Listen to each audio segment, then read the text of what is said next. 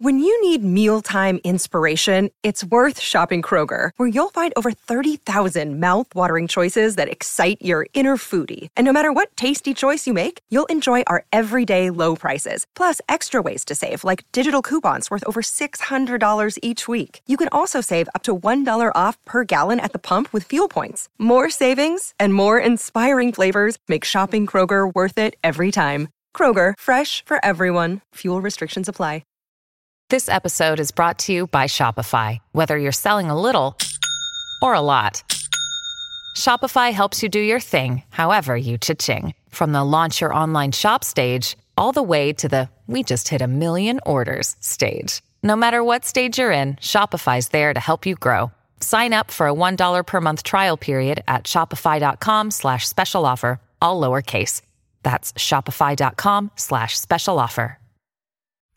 Hello, and welcome to Recall This Book. This week, we are rerunning an episode from last season on women and political office, dedicated to Elizabeth Warren. Our conversation is with Manduhai Bullyendelgar, an anthropologist from MIT. Please stay tuned for future episodes with Peter Brown on medieval money, Christine Desson on money as political agreement, and Vincent Brown on the Caribbean, the Atlantic world, and war. Thanks.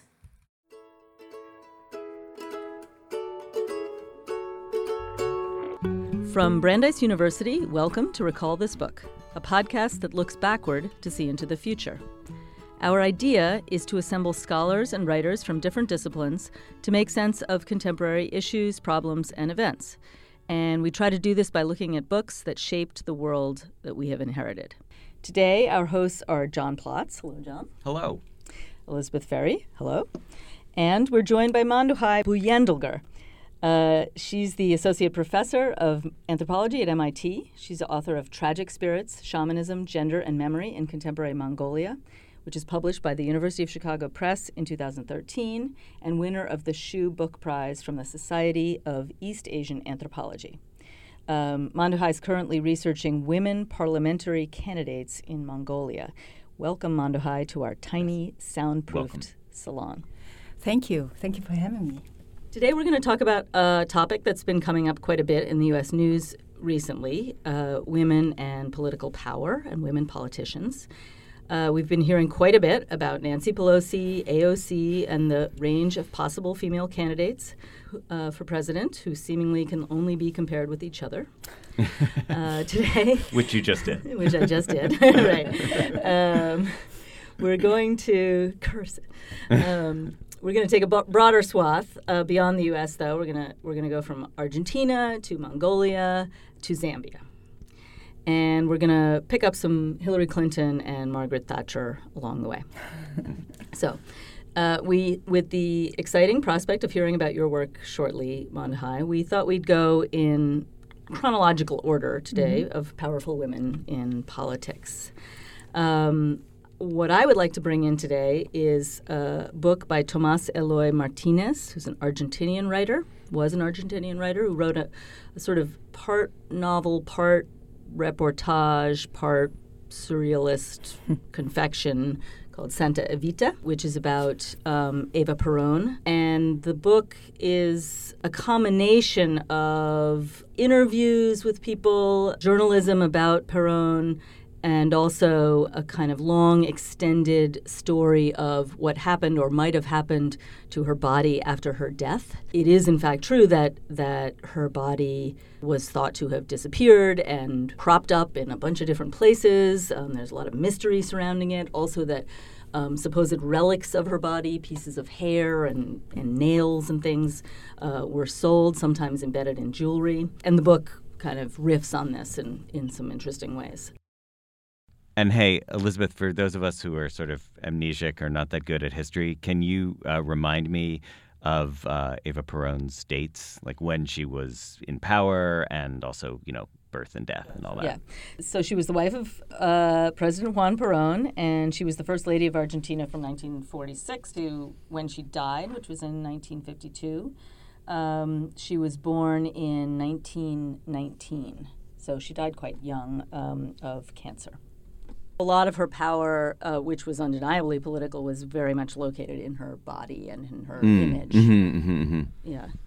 She was a kind of not very good actress who was from the provinces and thought of as not particularly attractive, and then was kind of made over, and particularly, and probably people listening have an image of her with her kind of almost Grace Kelly-ish blonde, perfectly coiffed hair.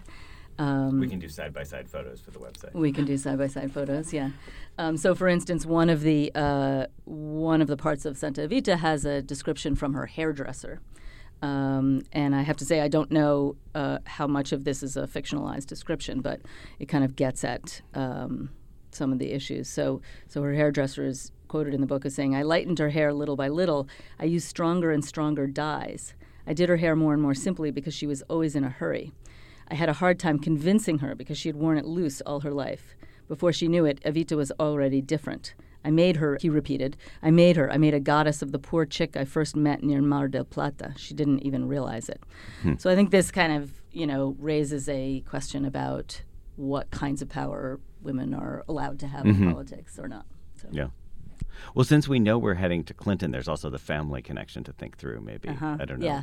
Yeah. So one of the things that Evita is famous for is meeting Juan Perón, who became her husband, in a public setting and, saying things which were quoted in a bunch of different ways, including "thank you for your life." So I don't know how this might connect to questions of family and authoritarianism. Oh, well, power. that's an interesting connection. I was actually thinking about the opposite, which I was thinking about Thatcher as self-made woman. So I don't know. Again, I mean, thinking about where HRC exists in this question of powerful women who are connected with powerful men before them. Because one thing about Margaret Thatcher, I was not prepared to talk about this, but her husband Dennis is famously a figure of fun in England in the 1980s because he's the first man, basically. So there's comics that just show him basically sitting around, I don't know, doing the dishes or fishing. Those are the things I think that Dennis was seen to be doing. So I just and with wonder, an apron on, I think too, right? Yeah, I think that's right, actually. Yeah. So I'm just wondering about the glamour of power, the way you're describing it with Eva Perón and successive waves of blondness, because Thatcher's power is exactly antithetical to that. It is frumpiness personified, kind of like Queen Victoria or Queen Elizabeth, that she works by her plainness. Actually, both Queen Elizabeths. Yeah. Right. Yeah, maybe. No, I think the first Queen Elizabeth was a little bit more glamorous, but yeah. So the authoritarianism line that Elizabeth is referring to is the book that I chose to talk about. Is an amazing book called Iron Ladies by Beatrix Campbell, and actually the subtitle is Why Women Vote Tory. So it's a book that's primarily not about Thatcher so much as it is about the gender gap in British and European politics more generally in the period she's writing about, which is the 70s and 80s, and the way that the gender gap tended to favor conservative parties for female voters. So that's the premise of the book, but then she talks about Thatcher as the apotheosis of this kind of Iron Lady mythos in England. And so the book comes out in 1987, at which point Thatcher has been prime minister already for 8 years and is going on. So you could think of Thatcher and Reagan as being roughly comparable, strongly conservative figures in a society that had always called itself a liberal society, but had social democratic impulses, which both Reagan and Thatcher are fighting against. And they're both sort of epoch-defining. Very epoch-defining, absolutely. Yeah. So, I mean, if you think about British popular culture out of the 80s, if you think about, My Beautiful Laundrette or Sammy and Rosie Got Laid or, any of those defining films, the story is always about Thatcherism. Love it or hate it. And in some ways, My Beautiful Laundrette, I think, actually it's implicitly pro-Thatcher because it has a soft spot for kind of entrepreneurial, small business diversity, which is what Thatcher represents. But the other thing that Thatcher represents, and this does connect. It's the nation of shopkeepers, right? Well, the nation of shopkeepers, right. Like child of a shopkeeper, she's very proud of that. But also, Beatrix Campbell has a wonderful line, which is that Thatcher reunited a party divided since 1945 on the basis of, quote, the marriage of moral authoritarianism and economic liberalism. So I think, there's so many things to be said about what Thatcherism does on the authoritarian side as well as on the liberal side. But I think since we're talking about it in terms of the gender of leaders today, I guess one point worth making there is that the moral authoritarianism is articulated as coming out of a family-based authority. Like, in other words, she always represents herself as incarnating the virtues of the family. So I thought I would just quote probably Margaret Thatcher's most famous line. In England, sort of this is what people will quote at you with Margaret Thatcher. I mean, besides "this lady's not for turning," but the famous speech she gave in 1987. Sorry, it was an interview in 1987. She said, "They," meaning basically whining Labour Party members, "they are casting their problems at society, and there's no such thing as society. There are individual men and women, and there are families, and no government can do anything except through people, and people must look after themselves first. It is our duty to look after ourselves, and then also to look after our neighbors." So I think the wrinkle that Thatcher brings is that, on the one hand, like Reagan, she incarnates a strong form of neoliberalism, like a sort of Republican in American terms, adherence to the logic of the marketplace, the invisible hand of the free market. On the other hand, she really anchors in this notion of authority coming out of the family. And I think that the fact of her being a woman enables her to kind of present that. That was going to be my question, and then sort of wondering, like, do you see ways in which she's using that? Oh, yeah. I mean, the pocketbook, as you said, The Nation of Shopkeepers. Right. I think she absolutely, she uses that. People, one of the things that people called the Labour Party's vision of a robust social democratic institution-filled society was a nanny state. Right. And Thatcher was basically like the anti-nanny by being just like this strong, sensible house marm kind of figure. So I do think she's playing that very much. And Campbell has this wonderful chapter where she says basically Thatcher gets to be a man when it suits her to be a man and a woman when it suits her to be a woman, and that's not a role that a male politician can so readily play. Do you know what I mean? Like that. Yeah, it's interesting though because it feels like that's one of those cases where being female in politics opens up a broader range of possibilities, whereas we see a lot of cases where it's a narrower range. No, absolutely. Yeah, which I don't know if that is a good intro into your work, but we'd love to hear about it and then hear your thoughts. So the book I wanted to talk today is by Hillary Clinton, Hard Choices, or at least the book that I want to start with. It is an autobiography, which is different from the book that is written about her, and she has a voice, very strong voice. She has written several books, and this one I think is very unique in the sense that she wrote this book it's published in 2014, and she chronicles her work as a Secretary of the State. Right. It's not about glamour. It's very little about the kind of power that she feels and embodies and experiences as something like a public persona or something that she can delegate and feel empowered. It's very much about the work. Doing the job. And there is very little gender in it. Or what does it mean to be a woman, a Secretary of the State? It's just about the choices she made, the difficult situations that her staff or United States was in, and she needed to figure out very quickly on her feet what to do. Some of the situations are very bizarre and funny, such as like during the time when Aung San Suu Kyi was arrested and was during the house arrest. An American Burmese man who became infatuated with Aung San Suu Kyi broke into her house.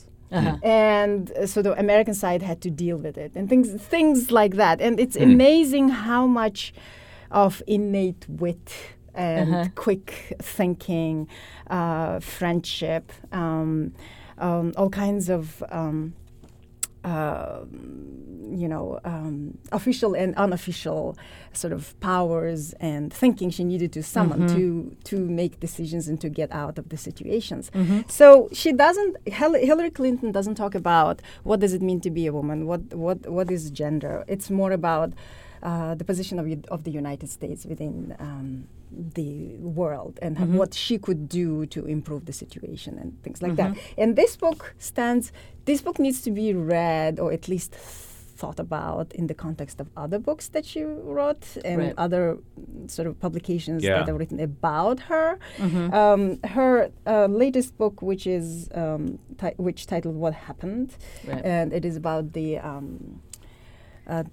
election. The 2016 election is very much about gender. What does it mean to be a woman and to be talked as a woman and to be measured by all kinds of people? Right. And well, that's sort of the underlying argument of her.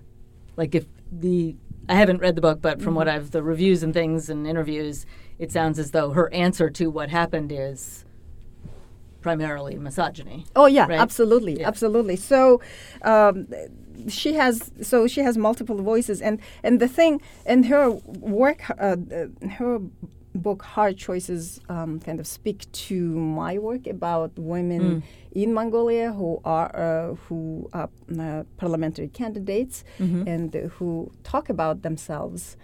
In a sense, not as gendered beings per se, but as people who can do work. Not necessarily a gendered work.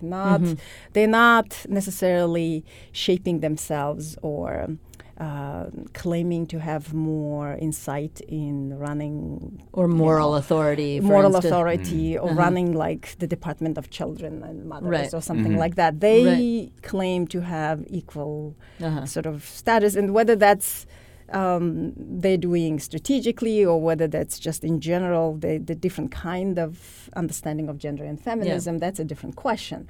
But I'm glad to have this. Before you go on, I just want to, can you tell us a little bit more about the context of that work? Because I think it's so fascinating. So I am an anthropologist, right, and doing writing ethnography about women parliamentary candidates in Mongolia. And during socialism, so Mongolia was socialist until 1990. It was Soviet-style socialism. Women had a quota in high positions, including in the national parliament, and they had 30% representation in over 400 people National Assembly. That was kind of forgotten or jettisoned during the end of socialism, and by 1990... Was that typical of other Soviet-style republics? To have a Yes, it gender-based was typical. quota? Some places were able to maintain that because of the strong feminist movement, but most places kind of, it just melted away. Right. So, but then the fight to reconstitute that quota was very hard. And in 2008, prior to 2008 elections, women won. Women got approval from the parliament to have 30% quota seat for the candidate quota for the parliamentary elections for so women. Not necessarily elected, but candidates, but they lost, and they had to work again for the next 2012 election to reconstitute it. But what I'm trying to say is that when 2008 candidate quota was abolished without any explanation by the government, by the parliament, and it coincided with the time when electoral campaigns became highly commercialized and became very expensive. During that time, most women were challengers, were outsiders, the candidates, and they also didn't have as much money as some of the incumbents or some of the other men. So what has happened is that women had to rely on who they are. Right? Who they are as people, as gendered beings, as their education, their background, everything like that. So that's what I write about. And that's why Hillary Clinton's book is so important, because many of these Mongolian women were capitalizing on their skills and what they could do. Right. What is the highest post that a woman has had in the Mongolian government? President of the country. Is that a ceremonial post or a real post? Back then, it's a real post. Yeah. So I forgot the years, but it was the widow of the family first connection. president, Sukhpatar's wife. So, but that was long ago, and it's a very small period. And even though it is actual position back then, probably the power was limited. Yeah. And the more recent, the post more 1990, recent Speaker of the House. So that's a Ms. powerful. Ayun. That's a powerful role then. Yes, it is. It is. Speaker of the House. So, but women's positions have always been challenged, right? And so 2008 election, women gained only 3%, 5% or something like that. So it's ongoing process. Well, can I ask if there was about Speaker Ayun? Is that her name? Yeah. Yeah. Is there massage? How was she depicted in public? Like, does she get some of the grief that American female candidates get? Like, is she accused of being, I don't know what, So Ayun is a special case. Uh-huh. She was elected to the parliament. She gained the parliamentary seat because of an unusual tragedy. Her brother, who was the leader of the democratic movement and who later became a candidate for the prime ministry, was assassinated in 2006. Oh, so there's shades of the Gandhi family then. Yeah. So, and she was one of very few women to be in the parliament for a long time. And by the time she became a speaker, I think she gained this reputation of being this model, the morally intact representative of the parliament, partly because of her brother, but also mainly because of her public image. But she also has critiques who says that she doesn't do much. Yeah. But then if there are women who try to do a lot and they get into trouble because there are different people who talk differently about what things that looks people like. do. Yeah, I mean, the morally pure figurehead, that's a traditionally female role. We can think about a lot of historical politics in which being moral and kind of above the fray is coded as female. Yeah. So, Right. Exactly. And that's definitely true for Evita. Yeah. Right. This is all making me actually think more about how impressive Thatcher is in this context because of the ways in which she actually goes against some of those norms of, being brought in through family ways or coming in as a figurehead. She came in as a scrapper. And I also, hate her politics, but it's very admirable, in terms of how she found her place. She's incredibly savvy. I mean, one thing that, and let me just ask you if this is one of the reasons why you're intrigued by the book Hard Choices.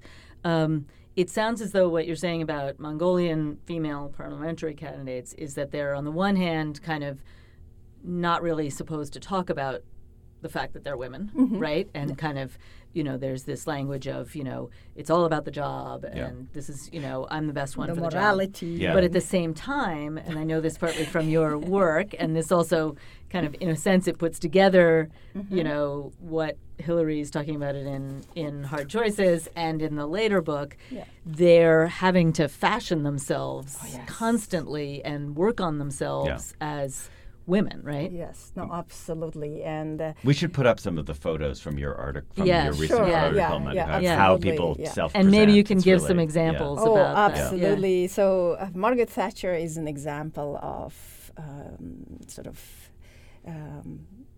polishing, self-polishing, the styling for older women, and So she's a model for them? she was was. for older women. So in the 1990s, early 1990s, Right. people knew much about Thatcher and Right. tried to dress like her, and Yeah. the suit was very fashionable. The helmet hair. The helmet Helmet hair, hair, the kind of jewelry that she wore, Right. and Interesting. the scarves she wore that people try to emulate. That's interesting. With Yeah. the newer women, 2000 plus Yeah. parliamentary candidates, are amazing in the sense that they treat their bodies as pliable, endless resource. They change their voices from trying. Oh they my take God. they take lessons from singers, opera singers, and they utilize latest technologies of anti-aging and beautification. Right. But the And a trick lot of work is- with color, too, right? Absolutely. Yeah. And Yeah. the trick is to be good looking without being sexy, right? Yeah. To be to be liked without inviting too much. Yeah. Right. And that's very hard. And they do it really well. Through clothing, through That's everything. totally fascinating. The voice question Self-polishing. is fascinating Yeah. also. Yeah. Yeah, so if you could describe what is the ideal voice that they're aiming for, like in terms of pitch or accent. And then or we'll all try to do it. Okay. Yes, in keeping with our So one series. of my informants, a former who was a candidate for a long time and then an MP, member of parliament, Ms. Oyungerel, who is a celebrity writer as well, and writes novels, and one of the first people to actually translate her novels and get her novels on the Amazon for English and French speakers. She took some advising from both international as well as domestic advisors of how to create the electable persona. Right. So her voice is a little too high pitched. It's a little shrill. So she needed to make it. Oh, shrill. That's one of those words. Right. Shrill. Yes. Yeah. Shrill and strident. Yeah, Yeah. exactly. Yeah. And it's very hard to apparently listen. She was told it's hard to listen to her for a prolonged period of time. So she took classes for 2 years with a singer to keep her voice, to thicken her voice. Enrich it. Make enrich it it and make it lower in tone. And that... Just take testosterone. Yeah. And that was amazing because I was very puzzled when I was sitting in her office and with me she would just talk what seemed to be a very feminine voice. So she code switched. Yes, she did. So she would have higher pitched voice with me, and then her assistants came to ask questions, and she delegated the task to the assistant. And the assistant was a young woman, and she practiced her electable voice. And she said, "I'm practicing my voice," No, or she just did did it. it. She just do this. I mean, I can't imitate it. It was do this and that, and this needs to be done this way. Blah blah blah. She gave instructions in a different voice, and then she turned within a second and talked to me about other things in what seemed to be higher pitched voice, and I couldn't understand why she was doing until she explained this to me, and I was like, of course. Yeah. Okay. Of course. Yeah. It makes sense. Yeah. So I just listened to that podcast about Elizabeth Holmes. I think I'm getting her name right. This imposter from Theranos who just bilked people out of billions of dollars. And one of the things people are obsessed with is that she changed her voice. So that in college she had her own female voice, and then she darkened and deepened it. Yeah. Right. And when you listen to her, she never broke role. That's the amazing thing about her, is that she kept. So there was something about the way it was used as the gotcha in the podcast that did feel a little weird to me. And having this conversation is sort of helpful because it's like shrill and strident are like the undesirable characters of the voice, and then dark and authoritative is the desired character. But also maybe that.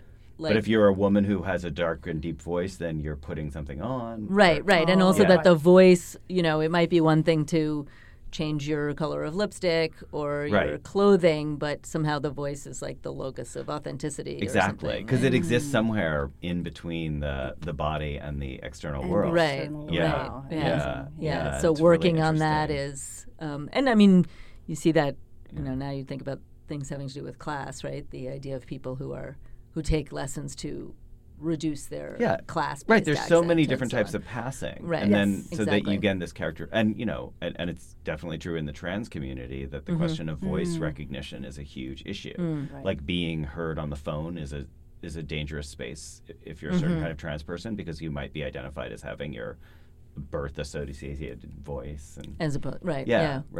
So But but Manduhai, your formulation of like being I think the phrase you used was like good looking but not sexy. Is that right? Like not attractive but appealing or something like that. or Right. You're it's good like a looking really enough, but not yeah. necessarily inviting too much. No Or at come least- hither, yeah, right. At least not in an overt way, because this is important for these parliamentary candidates. It's very important to look dignified and yet very attractive. Totally. Right. And not to be filed as trophy wives or misses or beauty pageant, but then look not worse, not Right. any less than that. Right. Totally. Right. So I think Yeah. right. So I think in the American tradition, great people to think about would be Barbara Mikulski, who was just short and just never made an effort to be like glamorous at all. But she kind of came on to the scene. I don't know if she was married, so I won't call her a housewife, but she came on as like a middle-aged activist. Like that's how she Right. appeared on the scene. And then Claire McCaskill, who was the wife of a senator and then had to establish her own independent identity, which I think was very, I'm going to call it dowdy, like Thatcher-esque. But that other category you're talking about, where you're actually willing to be good looking and Right. appealing to people, but without think that's being the coded sort of as sexy. Anne you know? Richards Yeah. category, right? So elegant. Totally. But the person I was thinking about was, I wanted to ask you about childbirth in office, because I was thinking about Jacinda Ardern from New Zealand. Do you guys know her? The Labour Prime Minister from New Zealand, Oh, who's a yes, I young know. woman Right. and had her first baby right after Very being elected, environmentalist basically. young woman. Yeah, she's an environmentalist. Yeah. She paid for her own travel. She paid for her partner and her baby when she traveled because she didn't think it was right, to Right. just there's so many Newsflash. things to love about her. But I mean, she clearly navigated that question of being like, I have a female body, I'm pregnant, I'm about to have a baby, but it wasn't. So she was interested in looking good. Like she talked about how she wanted to wear nice shirts, but not sexy good. Well, I'm also thinking about the, some of the stuff that's coming out around Alexandria Ocasio-Cortez and her. She dresses, too nicely. Those, they seem too fancy for someone who's supposedly from a modest background. Right. But at the same time, I mean, I was reading one thing that said, if you're a woman in politics in the United States, there's you're either a battle axe or a pretty nitwit, right? Yeah. And she's sort of and she's neither of those, right? So but she's so always tipping into the pretty nitwit. So basically, category, people are right? irritated because they can't class her. Right. Yeah. So that's a big issue, I think, in politics. Is that so? In Mongolia, when the quota question came up again and again, another question followed, which is. What constitutes an electable woman, right? So there is no the de facto person in the parliament is male. So what kind of women we want to see?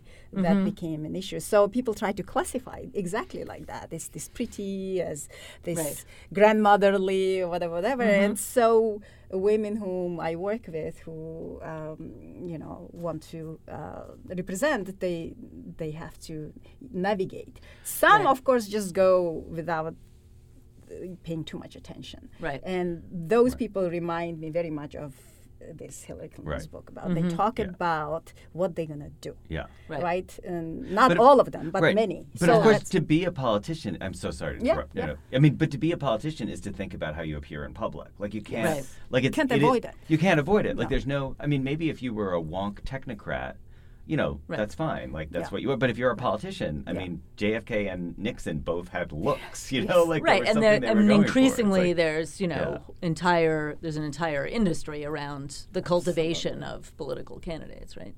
Totally. But the thing that you're talking about, Madhu, I think that's so revealing because the word I've heard used in political discussions is what lane are you running in? So in other words, what is the specific thing you offer? Which could mean it could mean a set of policies or it could mean an appearance. Right. And for example, with it's like a brand. Like a brand. But with Elizabeth Warren, what I heard people saying about her post-Clinton is like, oh, well, she can't win because look at what Clinton did in that lane. And it's like, it seems so insane to me because Hillary Clinton and Elizabeth Warren occupy totally different lanes policy-wise. Yes. So the only thing you could mean by that is that they're like women of a certain age who project a certain kind of competence. Right. And that's... Yeah, it's they're so like depressing that would be middle-aged or late middle-aged white ladies, right? Like That's the lane. Like Warren's problem is Bernie Sanders. Like that's a big problem. But the idea that her problem would be that Hillary Clinton lost, like that's so maddening. Yes. Yes. Yeah. Indeed. I'm going to go back to Kennedy again. Like he was a Catholic. running in a country where a Catholic had never been elected president before. So what he had to do was a little bit shift the image of what an electable person was. Right. Again, he was very concerned with how he looked, and that was part of it. Well, and he had to shed the Al Smith, I guess, right? But Mondale, people's memories. Yeah, totally. Right. So there's legacy you have to shed. But like in terms of the candidates you're looking at, do you see people figuring, okay, here's the existing role and this is what I have to do, or do you see people imagining themselves in like is there the possibility of proving to people that there could be a different lane, a different look? You know, John, it's so dynamic. Yeah. And the ways in which women are allowed even to compete in the within the party, different political party platforms, is more or less negotiated and orchestrated what these women are going to represent, who they're going to defend. Are they going to cover for some difficult situation for other men? Or not like with their bodies, but like to kind of soften the difficult media situation or difficult corruption cases. Or a particular policy. Right. Oh, so they're like moral cleansers. Yeah.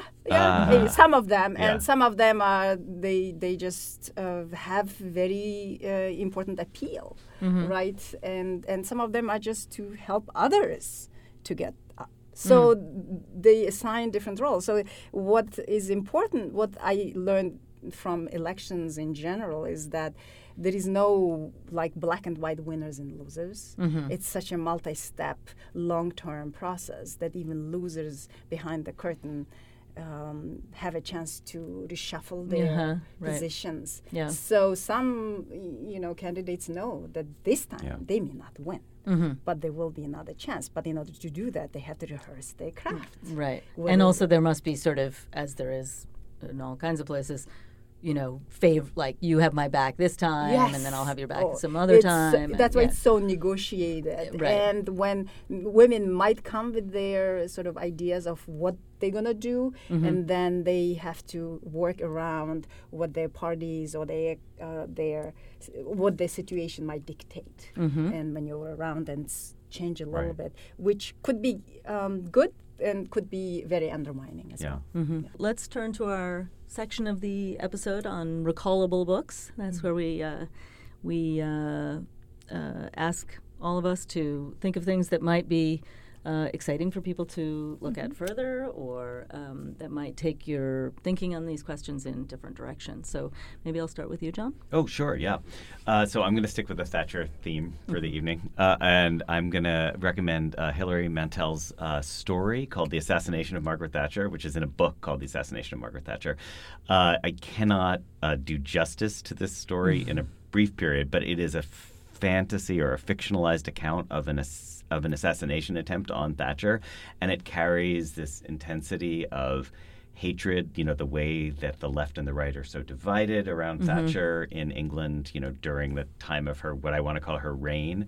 But it also involves like Irishness and the way that Irishness stands for violence in the English context. And there's just a lot of kind of stereotyping, like Mantel is kind of playing with the way that we make easy assumptions about how somebody is because they're Irish, how somebody is because they're a woman, how somebody is because they're British and hence theoretically not capable of killing one another, but the idea is maybe we are. So it's a fantastic story. So that's my recommendation. Great, thank you. Well, so speaking of stereotypes, I'm going to be stereotypically anthropological and bring in an ethnography called Iron, Gender, and Power, Rituals of Transformation in African Societies by Eugenia Herbert. This is a kind of a survey or a comparison of a number of different, particularly Central and West African contexts where the ritualization of ironwork as a male activity and a politically powerful activity, but one that kind of makes use of ideas and images of childbirth, so that the forge is, very clearly, metaphorically, this kind of image of a woman's body, of a vagina, of birth. But women just are like not. In Great Expectations. And pain and labor. And pain and yes, emergence and all these things, generation, and power. But it's only reserved for men, right? So it's at one point Herbert says something like, female power is recognized, but it's appropriated or assimilated. That's a nice line. Yeah. And so that, I don't think everything's like that. I certainly don't think everything in the societies that she's describing or other societies is like that. But I think this notion of, what is the idea of female power? What are women supposed to stand for? What kind of work do they have to do in politics? What kind of work are they not supposed to do?